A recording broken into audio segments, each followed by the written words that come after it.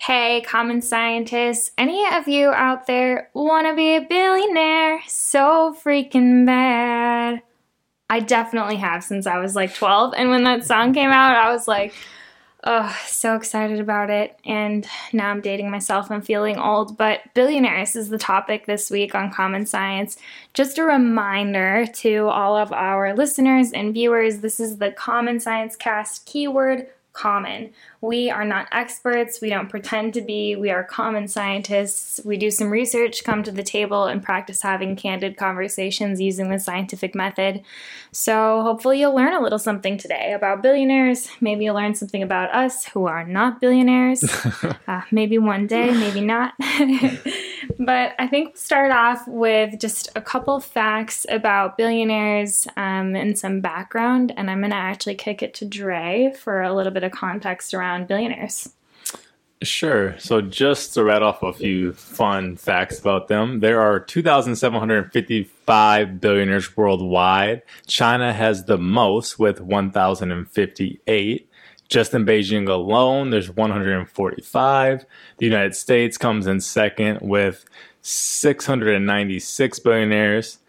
The top 10 richest people in the world, I believe they're all men, top 10 richest people in the world, own about 1.2 trillion, I believe, in like US dollars, assets and all that stuff. The richest is often quoted as being Jeff Bezos, around 190. Sometimes it's Elon Musk. If you don't know Jeff Bezos, owner, creator, all that good stuff of Amazon. Elon Musk has SpaceX, Tesla. I think he originally got his fortune from PayPal way back in the day. And then there's also a French guy. Shoot, what was his name? His last name was like Arnault or something, or like Bernat or something like that. I've seen some statistic where he was considered the richest person with like 198 or something, and he, I believe, owns Louis Vuitton and Sephora and like 100 other things just like that. All these like high end kind of fancy fashion type of deals. 88% of billionaires are men. 90% are over 50 years old, which obviously makes a lot of sense. Takes a lot of time to build wealth for most people, but not for Kevin David Lehman, who was once and maybe still is the youngest billionaire in the world. He became a billionaire at age 18 with a net worth of 3.3 billion because he inherited the company, 50% of this company called Drogerie Markt. I think it's German, so probably not how you pronounce it, but like a drug type of pharmacy market type of business that his father owned 50% of. And neither him or his father have ever been very involved with the company, but they own half of it. So he had a really good inheritance at age 18. And now he's 19 years old. I believe maybe either 19 or 20. And he's worth about $3.3 billion. So that's quite the birthday present. Wow. Wow, I can't imagine. Definitely. There are 15 billionaires who are worth over $50 billion. And then there's a stat, which is a little controversial, but it is a stat that kind of has been sensationalized and does have quite a bit of merit to it, where the top 8 richest people in the world have as much wealth as the bottom 50%. So it's like 8 people in the world have the same amount of wealth as about 3.6 billion people. Wow. And that's kind of a stunner. That's a stunner for sure. That's got to be what, like 0.001% of our population, or 0.00. It's tiny. I think a lot of zeros. Yeah, a lot of zeros. Wow. Enough to have on a comfortable Zoom call. Yeah. Yeah, right. Wow, I can't imagine. And the funny thing to me is it's hard to contextualize like how much a billion is. I still struggle with it. So in preparation for this cast, I looked up just an image that's helpful to me. And I don't know if either of you guys looked up like how many islands or Ferraris you could buy for $1 billion. That might be something to check out. Maybe you guys common scientists out there can check on that. But everyone can picture like $100 bill. If you've never had one, that's okay. I don't know that I've ever really had a $100 bill just around. I remember maybe the first time my dad pulled one out. Anyways, you can picture it, right? $100 bill. And then if you had $10,000. You can picture that too. It'd be like a stack. You maybe never seen that. I've definitely never seen that in my lifetime. But now we're looking at a stack. Then you could have 1 million. A stack, maybe the width of a textbook. Yeah, you'd say. Yeah, probably. Then $1 million would be like a couple of stacks. Maybe you're looking at like 3 textbooks stacked up, so much smaller than you are. Then if you go up to $100 million, we're talking about those huge pallets for all those Costco shoppers out there. You go to Costco and there's these big pallets and it's like full of, I don't know, insert whatever you buy at Costco, paper towels, toilet paper.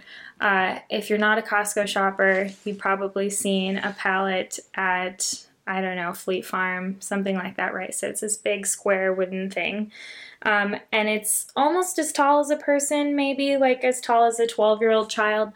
So that whole pallet filled up with stacks of $100 bills would be $100 million. Then $1 billion would be 10 of those pallets. So $1 billion would be like way more than anyone could fit in a briefcase, which is just crazy to think of. I mean, it's not easy for the human brain to conceptualize. And then if you decide to go even further to trillions, you're talking about like almost a whole football field full of these pallets stacked too high. So the amount of wealth we're talking about here is just immense and is something most Americans won't ever, most people in the world, I guess, won't ever experience. So crazy hard to contextualize, crazy hard to understand what that looks like, what that would be like. And I don't even think I know how I could spend $1 million. Like, I think I'd run out of ideas. I donate a lot, but yeah. Yeah. When did you guys first hear about billionaires? What or when? When. Oh, when? And maybe what? I think probably when that song came out, and I don't know that I knew like what a billionaire, that Bruno Mars song, what a billionaire, who a billionaire was at the time. But the song came out and like, yeah, I must have been, I don't know, 12 or 13 at the time, maybe younger, when my friends and I would like jam to it in the car or whatever. And that's probably my first memory of this pedestaled image of what a billionaire would look like. Mm-hmm. I can't recall like some big moment or anything like that, or like even like a time period. But I guess like the first time period I really remember would be, same with you, Lauren, would be that song, "I Want to Be a Billionaire," because a lot of times you grew up thinking about being a millionaire, and it which is pretty feasible really for anybody in the modern Western world, at least. That's kind of a goal for a lot of people, and that seems feasible because it's like, okay, I know a lot of people who are like office managers or do this or that and make like $50,000, or a teacher makes $45,000 or this, and you're like, okay, so I can like wrap my head around making $100,000 and being like a salesman or this or that. And then if you just kind of go, you can get to $1 million pretty easily from $100K a year or something like that. But then when you get to $1 billion and you start getting into these magnitudes, like 1,000 millions, it's like that's where it gets a little bit wacky. I can't remember at a young age really fathoming that or thinking too much about that until that song came out and being like, oh yeah, that would be really cool to be a billionaire. And then some of my friends who were really financially ambitious would talk about maybe one day being a billionaire and getting into like these PACs and all this and blah blah and all these groups, investment groups and all that. And when I was still pretty young, like a teenager, it seemed like, it's not that I really desired it, but there was kind of like I wonder if. But now that my conception of a billionaire and how inconceivable it is, it's like, I don't even know that I would ever even aspire to it because it just seems so impossible. It's just such a large amount of anything, but definitely money, salary, income, assets, etc. Yeah, and then in 6th grade, my teacher decided that we were going to do a fundraiser, and we were going to raise funds and get 1,000,000 pennies in the classroom. And that was obviously 1,000,000 instead of 1,000,000,000. And understanding the magnitude jump between those two is already really hard. But I just was so surprised to see these huge barrels that probably like 3 of us 6th graders could have fit in, filled with pennies. And I don't know that we ever made it to 1,000,000 pennies, but we had just several huge barrels in the back of the classroom. And I remember thinking, wow, like we're not even halfway to 1,000,000, and this is what 500,000 pennies looks like. So that was the other time that I remember being really conscientious of, number one, my inability to understand like that magnitude of a number, and then number two, like how much space 1,000,000 of anything could take up, or much less 1,000,000,000. Yeah. Wow. Yeah. What about you? When did I first become aware of it? There's not a particular moment that sticks out in my mind. I think what you guys were alluding to, the Bruno Mars song, for sure. Definitely. I remember it now that you guys are bringing it up. I think post-college, when I was in a little student debt and trying to figure out my financial situation and starting to do more financial reading, I started to think about what, Dre, you were talking about, maybe becoming a millionaire someday, which, like you said, is relatively reasonable in the Western world. But yeah, like a billionaire. I mean, Lauren, you can have said it well enough as far as just the impossibility to conceptualize it on the one hand, and then Dre, the impossibility to, or the seemingly impossible task of attaining that or aspiring to that one day. How do you suppose, I mean, I'm just curious, not to throw any of your friends under the bus, but the investment groups and the like, how have they panned out? Any of your friends become billionaires? No, I doubt that any of them will. I'm not gonna say they cannot. I won't hate on them that hard. I doubt that they will, but a lot of them are doing really, really well. Definitely, millionaires and millionaires in the making for sure. Oh, nice. At young ages. So, Yeah. Shot for the stars, maybe land on the moon. Right. Yeah, that's super, super fair. Man, how does somebody become a billionaire? I mean, it seems so inconceivable, but people do it, I guess. I mean, you said there were a couple thousand of them across the globe. In your guys' research, what are some of the themes that emerged?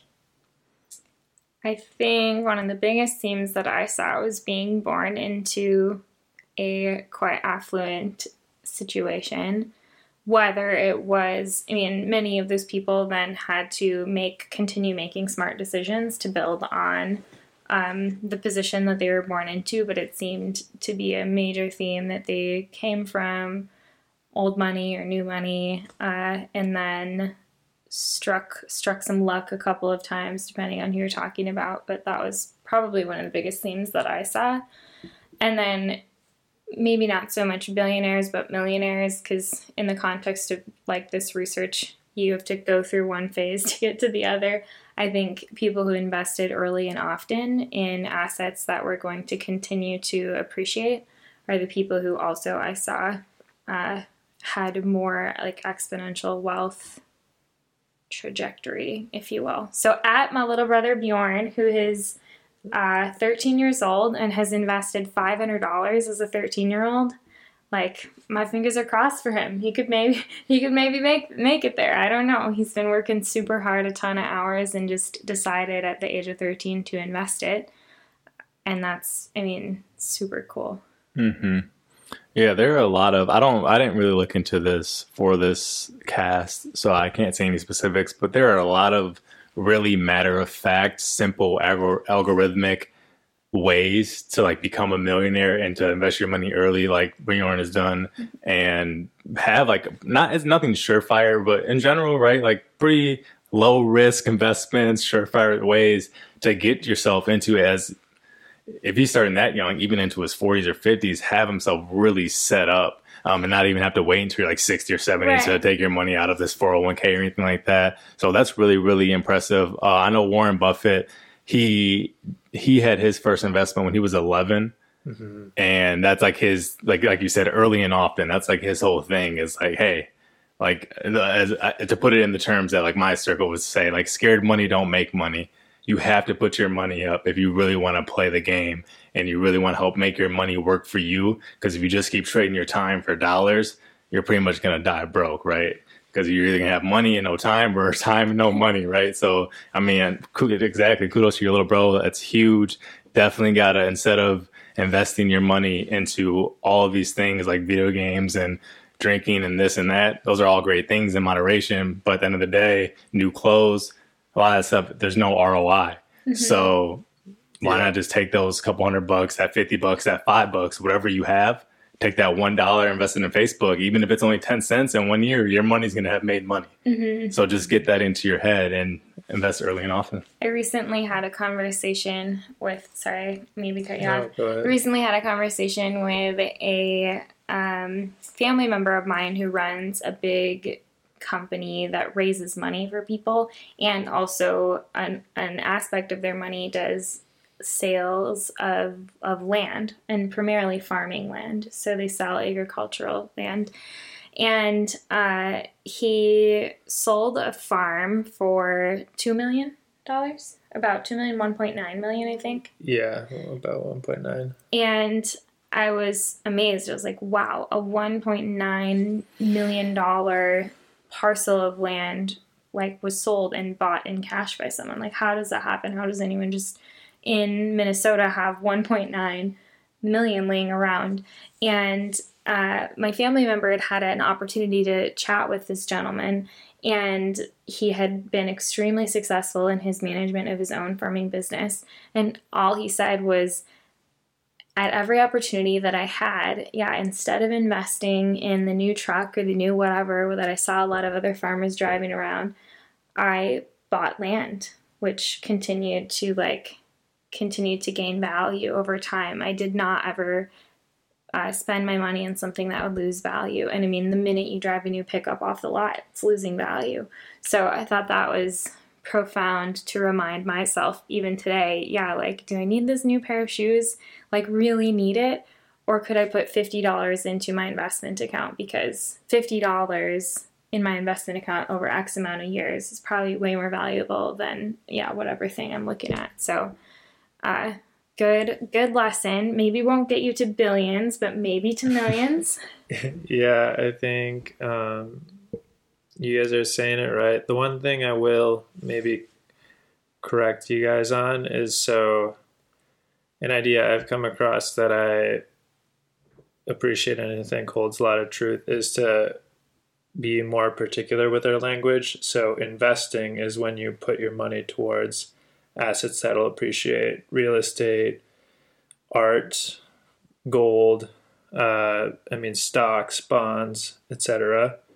And spending is when you buy a car or when you buy video games or whatever else.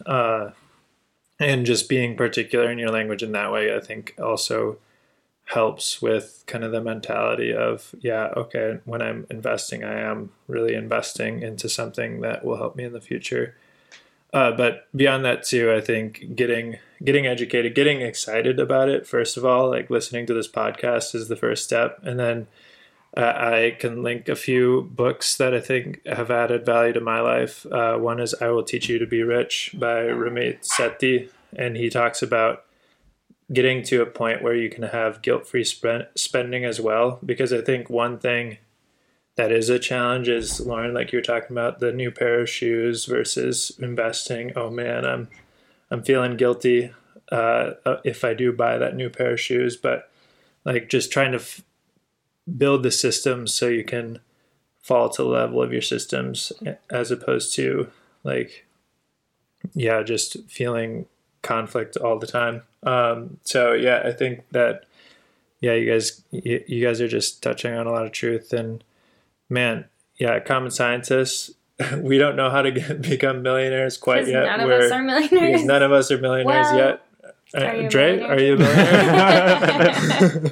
No, I'm not. No, so none of us are millionaires. We don't have all the answers, but do your research and get educated.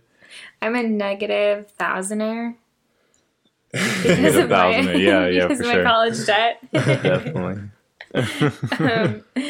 Anyways, yeah. I think though that speaks to or kind of what we were talking about with spending versus investing, and why somebody might kind of, because at the end of the day, yeah, like I'm not a financial advisor. I'm not giving people financial advice. I'm just saying like the pretty much the simple step that pretty much every adult knows, but we just don't do it. And that gets to the point of like what billionaires have is discipline. Like a lot of people who are going to succeed, like you don't always have to be the brightest bulb, but at some level, no matter how extravagant a lot of these wealthy people are, a lot of them, if they've like doubled up their money, like if somebody, even if you got like an invest or like an inheritance of $100 million, if you flip that into billions, you had some level of discipline. You had some level of, I know you got set up and all this type of stuff, but in some light, you definitely had to have some discipline not to just spend and instead to invest, right? Oh, for sure. So I think that's a lot of like, I've read a lot of books. I've done a lot of things. I've made money. I've spent money, whatever, a lot of different things. And at the end of the day, it's definitely been a lack of discipline, which has set me up. When I haven't been doing well financially, it's just kind of, like I wasn't being disciplined. Like I was focusing too much on playing these video games or buying this or buying that. So I think if you look at, to your original point about what makes a billionaire, who are these billionaires, et cetera, like honestly, just knowing what you have to do and then also doing it. Yeah, super true. I think the action and disciplined action, like you just said, I mean, the stories of NFL or other professional sports players who make it big and then go broke. And I mean, it's pretty common. I'm sure it's pretty common amongst those who have inherited as well. So yeah, I mean, I think that discipline is a for sure, I mean, a key trait, I think, too, about those who made it. I mean, obviously they had advantages from their upbringings too, but like Elon Musk and Jeff Bezos, you have to be insanely disciplined and productive to run a company of hundreds of people. I mean, yeah. So yeah, I think outside of discipline, though, in order to have discipline, I think you have to trust the system. And I think that a lot of people who were born into lower socioeconomic status don't trust the system. And so watching their money that they've like worked so hard for, and when I say they, like I'm included in without we have worked so hard for, like watching it go to some place with the knowledge of like some flux, it is really hard, I think, for a lot of people to trust the system enough to be and choose discipline easily. And one example of that, I think, that I just think of is, so I helped set up little investment accounts for both of my youngest siblings. It was a Christmas present. And so the younger one, Bjorn, he's the 13-year-old who's like, oh my gosh, he's watching Warren Buffett videos on YouTube. He's going at it. He's like, this is so cool. He spent a lot of time figuring it out. He's like, wow, even if this grows at 3% over X amount of years, it'll be here by the time I'm 21. And if I leave it, I mean, he's really been engaged, right? And then my other younger sister, Kirsten, a little less so. But I think a big part of it is because, like, if you don't invest the time, if you don't spend the time, use the time to figure out and really understand, like, okay, if I put it here and there's an average of like 2.5% growth over this amount of time, and you don't have the skills to like look at that in a spreadsheet, you might really struggle to trust putting your money there. And then if you don't trust, then how could you have discipline to do it?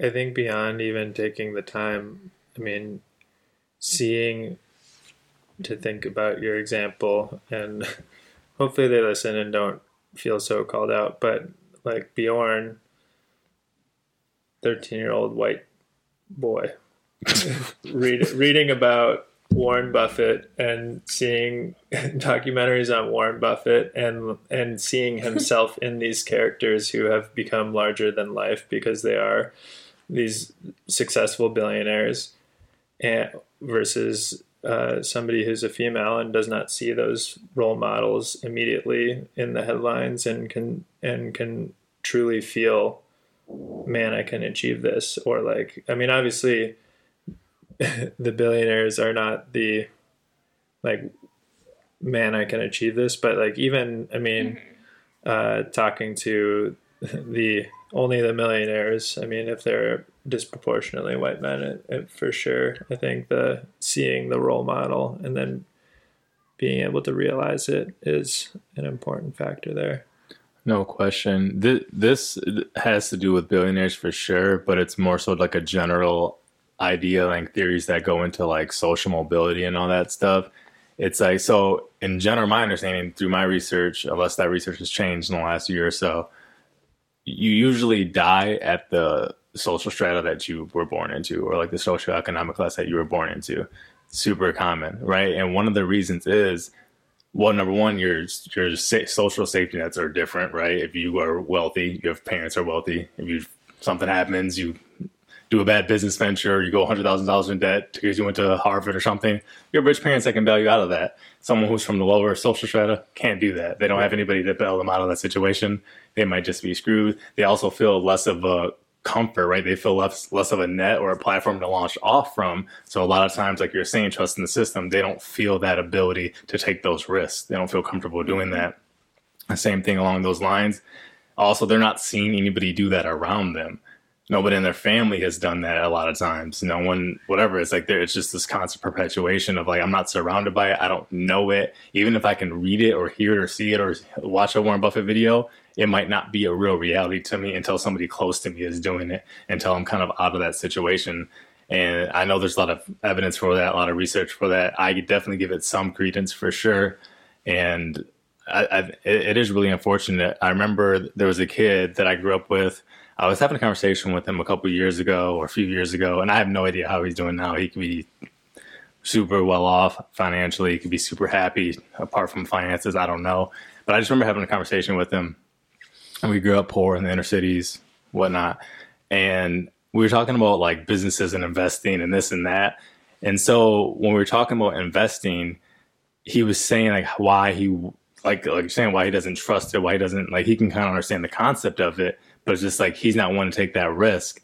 And then we talked about like spending your money on something like fast food or like something that's a little bit more extraneous, not just eating, but like a treat or something like that, like spending your $50 here versus investing it. And he was just like, yeah, I would just rather do it at the McDonald's because it's guaranteed. I can see it. It's there in front of me. And I was like, whoa, that blew my mind. I just was like, that sort of kind of that mentality was something I was not familiar with. And it was something I kind of grew up with, but I grew out of it because I ended up moving to the suburbs and being surrounded. And this isn't the only reason, but it's part of my story. And being surrounded by wealth and investors and business owners and CEOs. So I saw it. So I guess I trusted it a little bit more. Yeah. I think the trust reminds me of the famed marshmallow experiment. And yeah, so to our listeners, I don't remember which institution. The delayed gratification experiment. Yeah, I think so. And so the experiment is they have a marshmallow and they're giving it to a kid. I'm not sure how old. Dre might need to look that up for me. This has been replicated many times, but the one that I think is mostly viewed or mostly spoken of, they're pretty young, like 3, 4, 5. Yeah, 3, 4, 5 young kids, and they give the tester gives them a marshmallow and says, if you can wait a certain amount of time, say 10 minutes, I'll leave the room and I'll come back with the second marshmallow. And you can get that second marshmallow if you have not eaten that first marshmallow. And there's these hilarious videos of these kids trying to hold out for that second marshmallow. They're alone in the room for 10 minutes while the tester is gone, going to get that second marshmallow. And they, some of them cave, and some of them are able to wait out for that second marshmallow. And it was quite predictive, if I remember correctly, those that were able to wait for the second marshmallow were their success later on in life in terms of financial career success was better off. And I think so. It can be viewed in a couple different lenses, and if I also remember correctly, and you guys can correct me if I'm wrong, but I think that one lens that it was originally viewed through was that the kids that were more disciplined and could then get the second marshmallow were able to succeed more later on. But then the secondary lens, after I think a few more experiments, was starting to notice this mistrust. Like if you didn't trust the tester to bring back a second marshmallow, well, you should just eat the marshmallow you have. And I think that, yeah, I mean, it's demonstrated in a lot of the conversation that we're talking about. Yeah. The other thing that I think is, well, that I don't think, the other piece that's a part of my story is that I did not know up until the last year and a half probably that you could invest like $50. That was novel information to me. When I thought of investing prior to the age of 22, like guys, the last year of my life. So also, if you're just learning this now, it's okay. I'm grateful to have been surrounded by mostly Aiden, but like people in my life who brought me under their wing and started explaining it to me.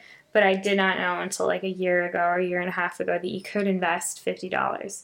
I thought you had to be already like a millionaire, already have access to $10,000 or something to be able to invest. And on learning more about investment over the last year and a half, and I'm by no means an expert, there are ways you can get involved in low risk investment with not a lot of money put up front. So I think that's just important to like explicate, because it's not something I knew was an option. So even if you're someone in your 20s right now and you're struggling to get by, I would encourage you to think about how you could maybe move things around to just test out $50, because $50 over 50 years is a lot more than thousands of dollars 40 years from now. And yeah, that just was novel information to me, totally novel. It was definitely something I wasn't very familiar with like a few years ago, and I think as a large part, like we're indebted to this kind of new social kind of cellular digital age that we've moved into, where it's because one of the reasons why it's so accessible is because you can just do it on your phone. Whereas before you'd have to pay somebody to have access to blah, blah. And that's what we talked a little bit about paywalls before with education and information and stuff like that. But there's paywalls to so many things. Obviously education, even like if you have to go to court, like you almost have to get a lawyer, or like judges won't even like hear your case, this and that. And there's pro bono and all that stuff, but in general it's like there's just all these different things that where you can't really come as you are. And for a long time in travel, you used to like have to have like trip advisors and stuff like that, but now there's just Kayak. Now you just go to Google Flights and book your flight, but you used to have to go somewhere for a travel agent to look at packages, flights, and all this type of stuff. And obviously that's something that we didn't grow up with that, but our parents did. And now, like you're saying, when I was maybe a teenager, I didn't know how to invest. I didn't know you could just have $10 in your pockets. And probably back then you probably really couldn't. But now, yeah, you can just download an app, plug in your information, read all the whatever you want, and then just say, okay, I'll put $10 into that. And you can, to that point of kind of like, I don't know if this is a technical term, but micro investments, making small investments. You don't need to buy like a whole share, because some of these huge companies, their shares are insanely, like you have to spend like $500, and it's like, oh, I don't have that, but you can just buy a small portion of that for $10. And yeah, I mean, I'm definitely, even though a lot of these apps definitely are bought and sold by the donor class and the billionaire class and stuff like that, and you should be very skeptical of some of these apps, they have opened the door to a lot of beautiful things. Yeah. And I think, there are a lot of different types of investment, but just to contrast the idea of just like downloading an app and putting $10 into one company, like my siblings' investments, they're called custodial accounts, and it's $50 invested into like a big company whose job it is to make money with other people's money, right? And then it's spread across, it's diversified, but spread across like 100+ companies that are all doing really well. So it's not going to grow, like it'll grow between like 1.5 and 3% or something over time if historical trends continue as they have. And it's, just not as high risk as maybe some of these like $10 in Bitcoin or $10, whatever it is.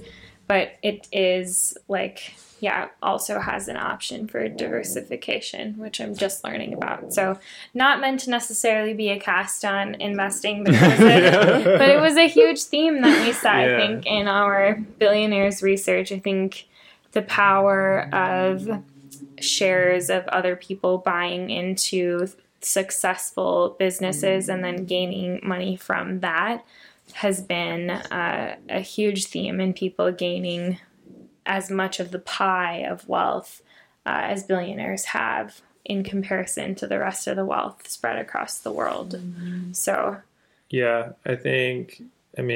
so we talk about these billionaires who have, like you said, I can't remember, not a football field worth of pallets, but a whole many more $100 bills than your lonely $100 bill.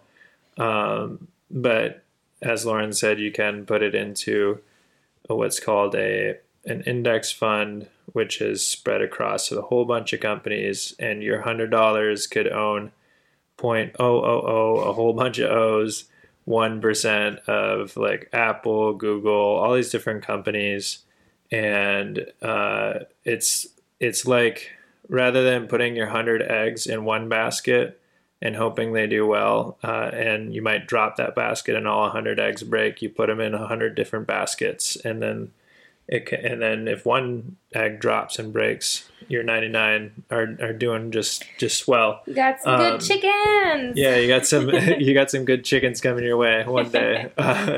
So there's one book I'm going to plug before we kind of get back into billionaires. It's called The 4 Pillars of Investing. It's by William Bernstein, and I especially appreciate it because one of the chapters is on the con men in the industry and how to avoid them. And then he's also a physician turned financial writer. So he's not so plugged into a lot of the jargon. And so he really writes about it in an accessible manner. So that's one thing I would like to plug. But on the topic of billionaires, do you guys think they should be billionaires? You're looking at me like I need to start? Okay. So prior to this cast, if you asked me a week ago, I would have said, no, absolutely not. I think you should be capped at being a millionaire. You can have hundreds of thousands, or maybe it's, 100. How many millions is a billion? 100,000?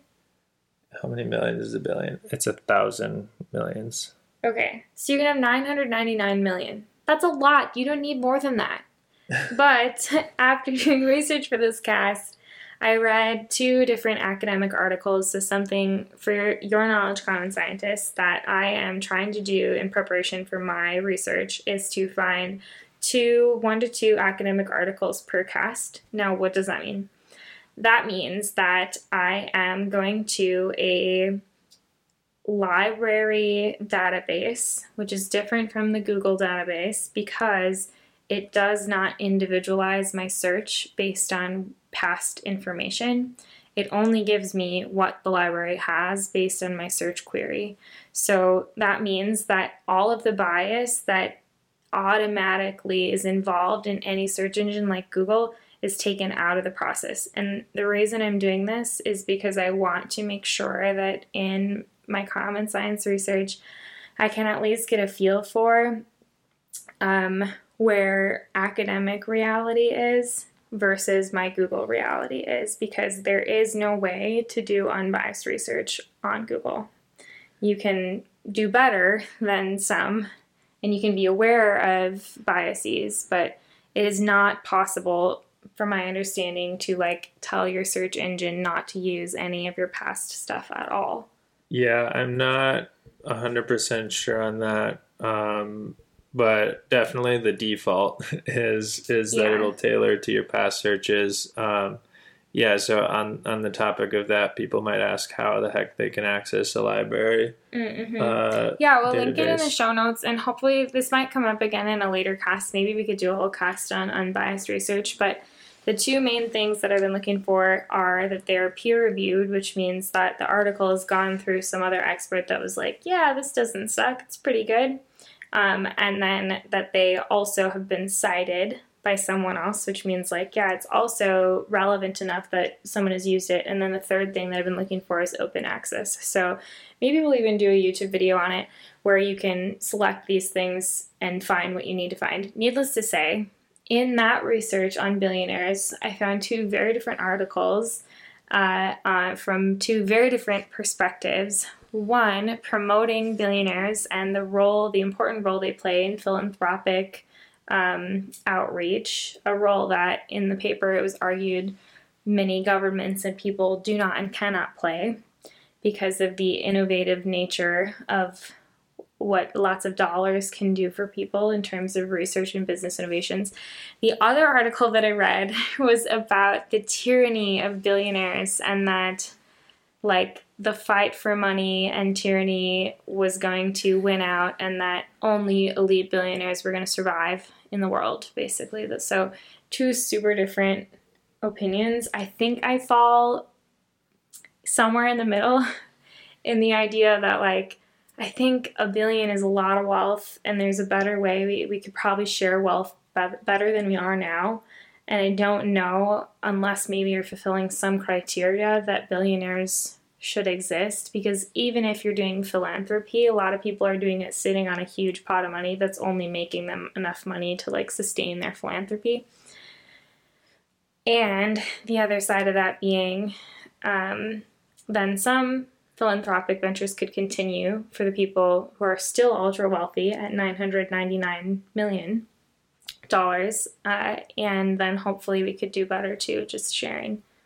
I might have just made the same point twice, but it was something like that. Yeah, so, I mean, one thing about common science is, I mean, we as people don't have infinite time, and there's infinite information, and we're trying to like come to some sort of takeaways or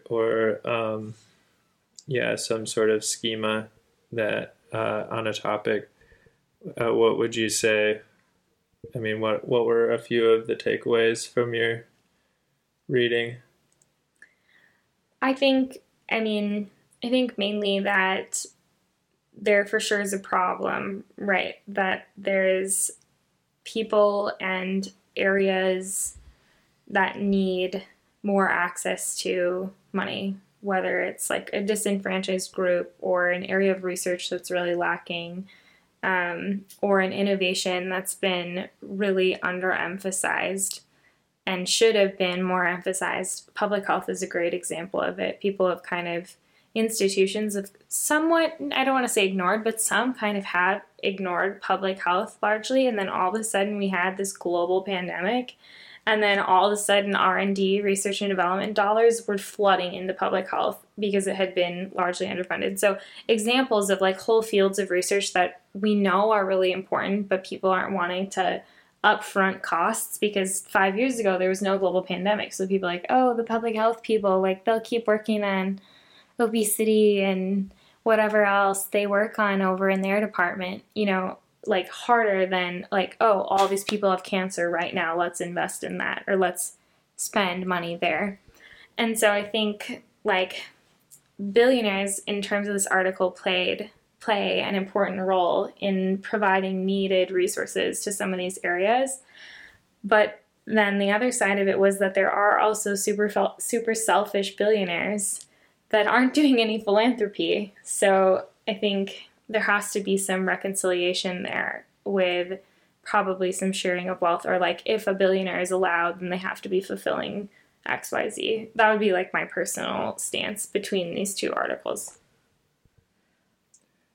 How about you, Dre? What sorts of takes do you have on what Lauren said, or yeah? Yeah, I would definitely like to do a lot more research on pro billionaire whatever research, like things that come out and say, oh yeah, like these are good for society, these are necessary, it fulfills some sort of balance, it fulfills some sort of role. And I mean, I've heard pro billionaire arguments, but honestly, most of them come down to either philanthropy or meritocracy. And the meritocracy argument, I just don't agree with whatsoever. The amount of wealth that billionaires have, when we're comparing it, whether it be magnitudes or percentages or whatever, to the amount of money that somebody else makes doing some average job, working 40 to 50 hours a week, like those thousands and thousands of percent more that they're making, is like, there's just no way to me that you're just like, you merit that much more wealth.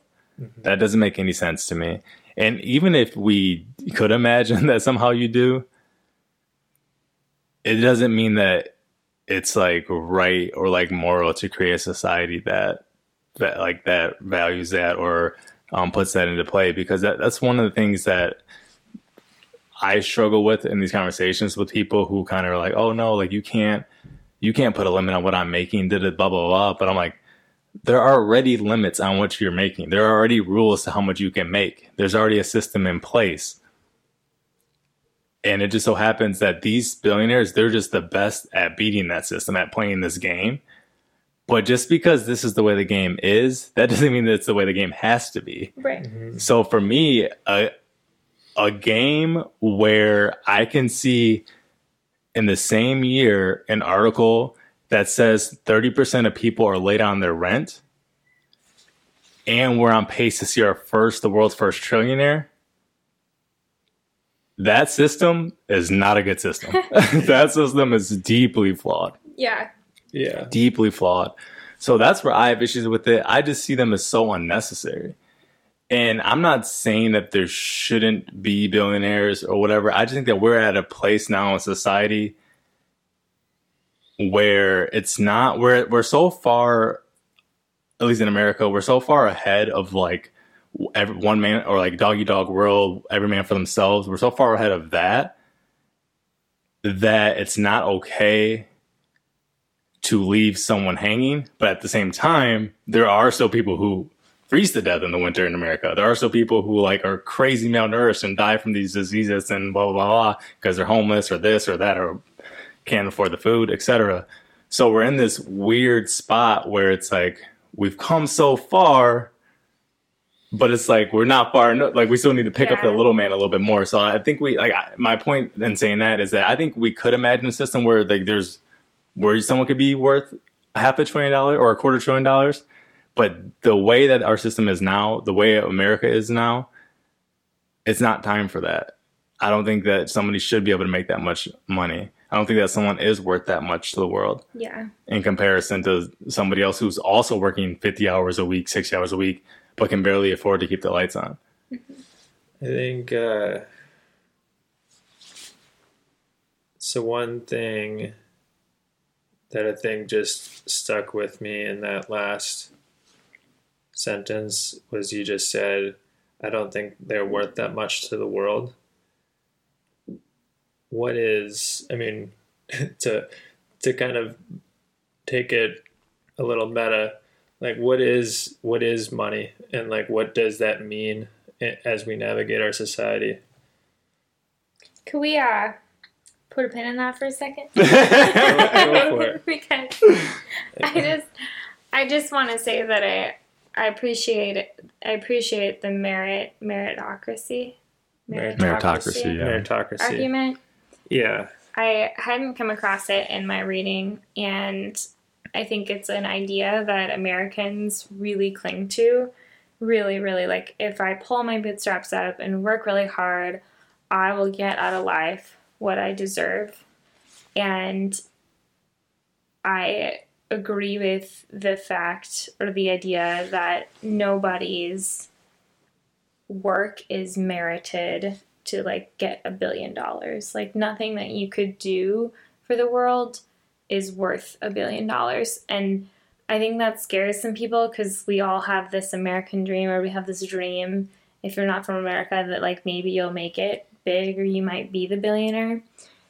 But I appreciate and resonate with that idea that, yeah, you're probably not worth that much. And like to the Jeff Bezos or the Elon Musk of the world, who won't probably ever hear what I have to say, but like I would just probably say like, well, if you get to that point, then I mean, share your company, like, or sell it and start a new one. Like maybe you've served your purpose there. Maybe someone else could manage it better. Like if you are managing and grossing millions and billions of dollars, you're probably also not serving those areas as well as you could be. And yeah, it just really resonated. So I wanted to comment on that before we transition to philosophical meta world. Yeah, super fair. I mean, yeah, I agree with your sentiments, Trey, and I think like a core question in my eyes, and obviously it kind of came a little bit out of the blue, but my train of thought in terms of the like what is money question is like what is this thing that we award extravagantly to some people and not at all to others, and like I feel like understanding what that is could then help us understand how it might be better distributed in a more human-centered economy. And there's, I mean, just a few different thoughts on that, but I'm curious what in your eyes money is. Money is a medium to which we work to be able to trade for the goods, services, and access for our own fulfillment in life. I don't know. This is what I came up with. Why are you guys laughing at me?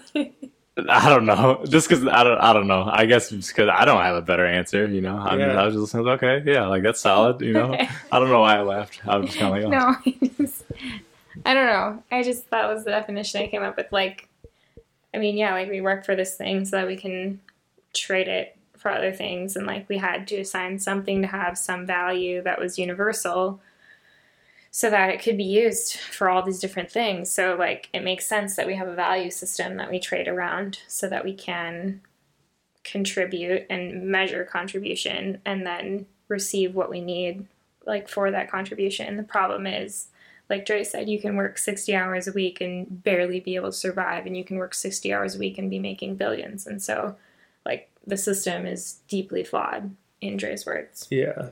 Yeah, the manner with which like the token of value is exchanged is flawed. And I guess that could be, I mean, one aspect of it, or one issue that I've come across is like, I mean, thinking about stay-at-home mothers and how they don't get compensated with money in the US for, because there are other places that do compensate, right?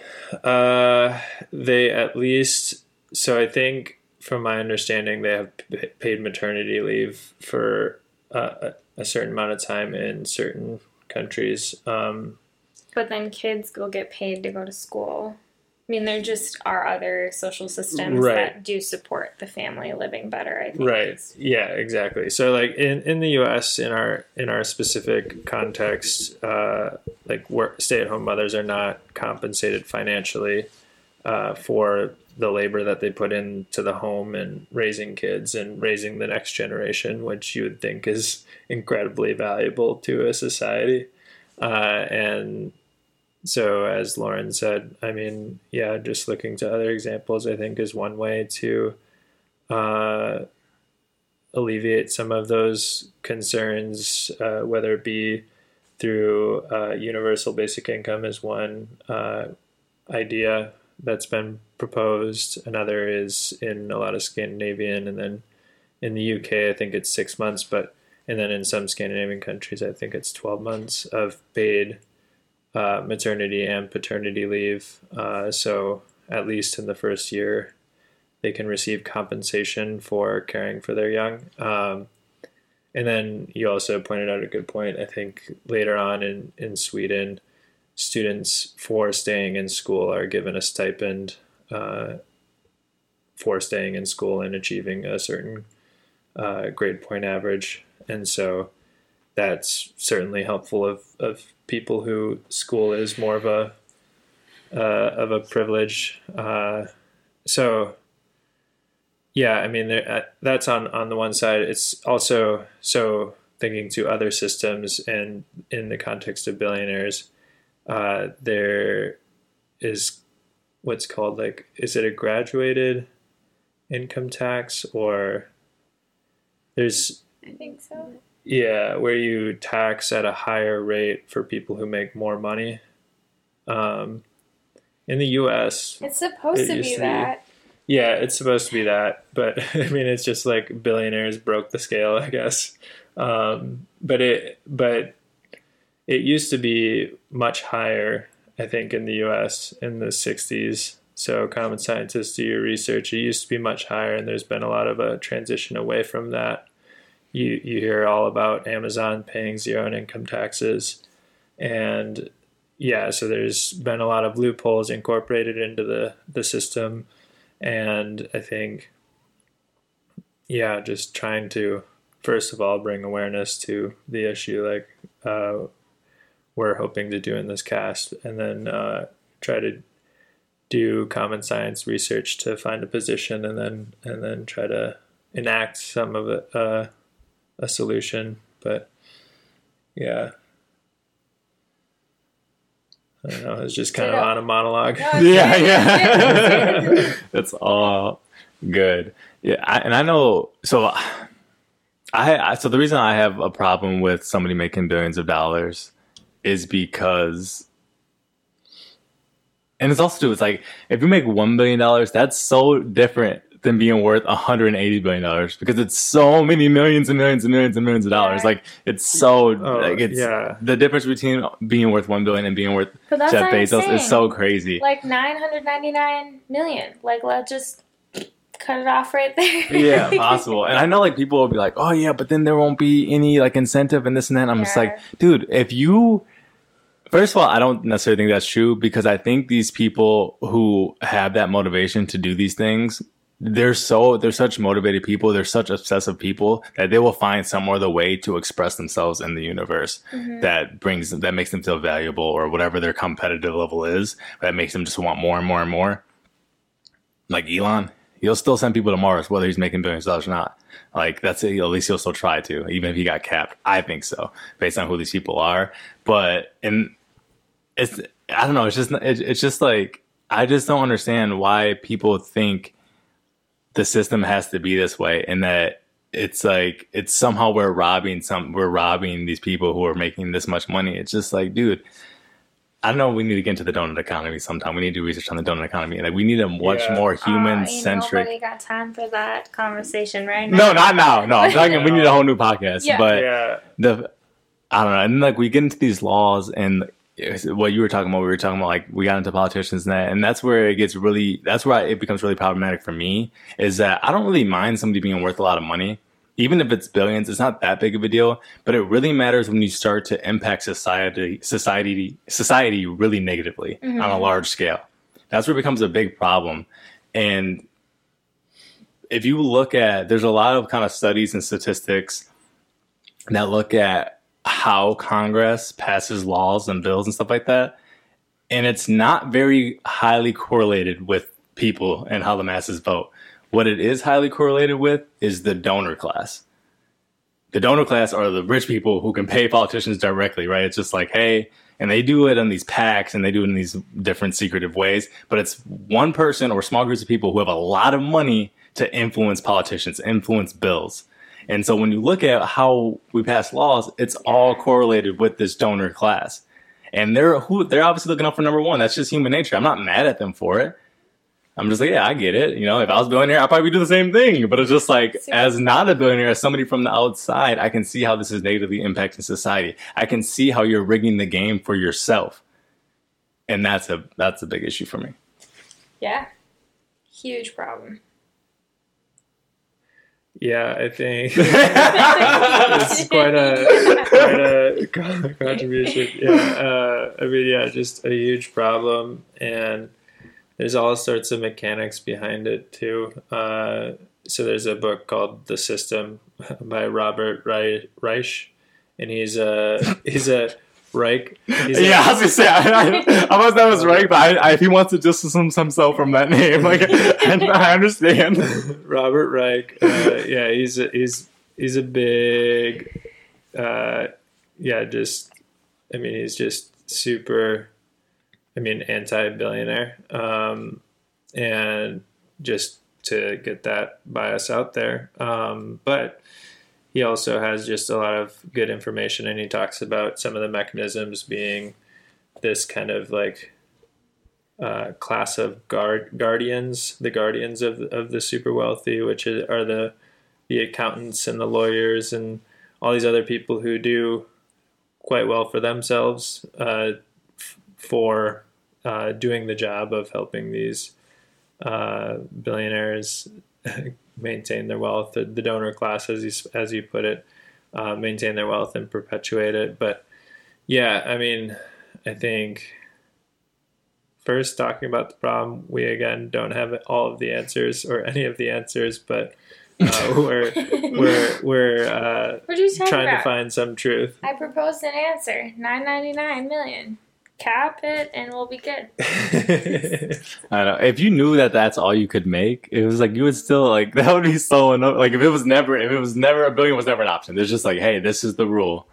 You can get up to $1 less than $1 billion. Like people will be like ecstatic if you made it like if you just had a society like that.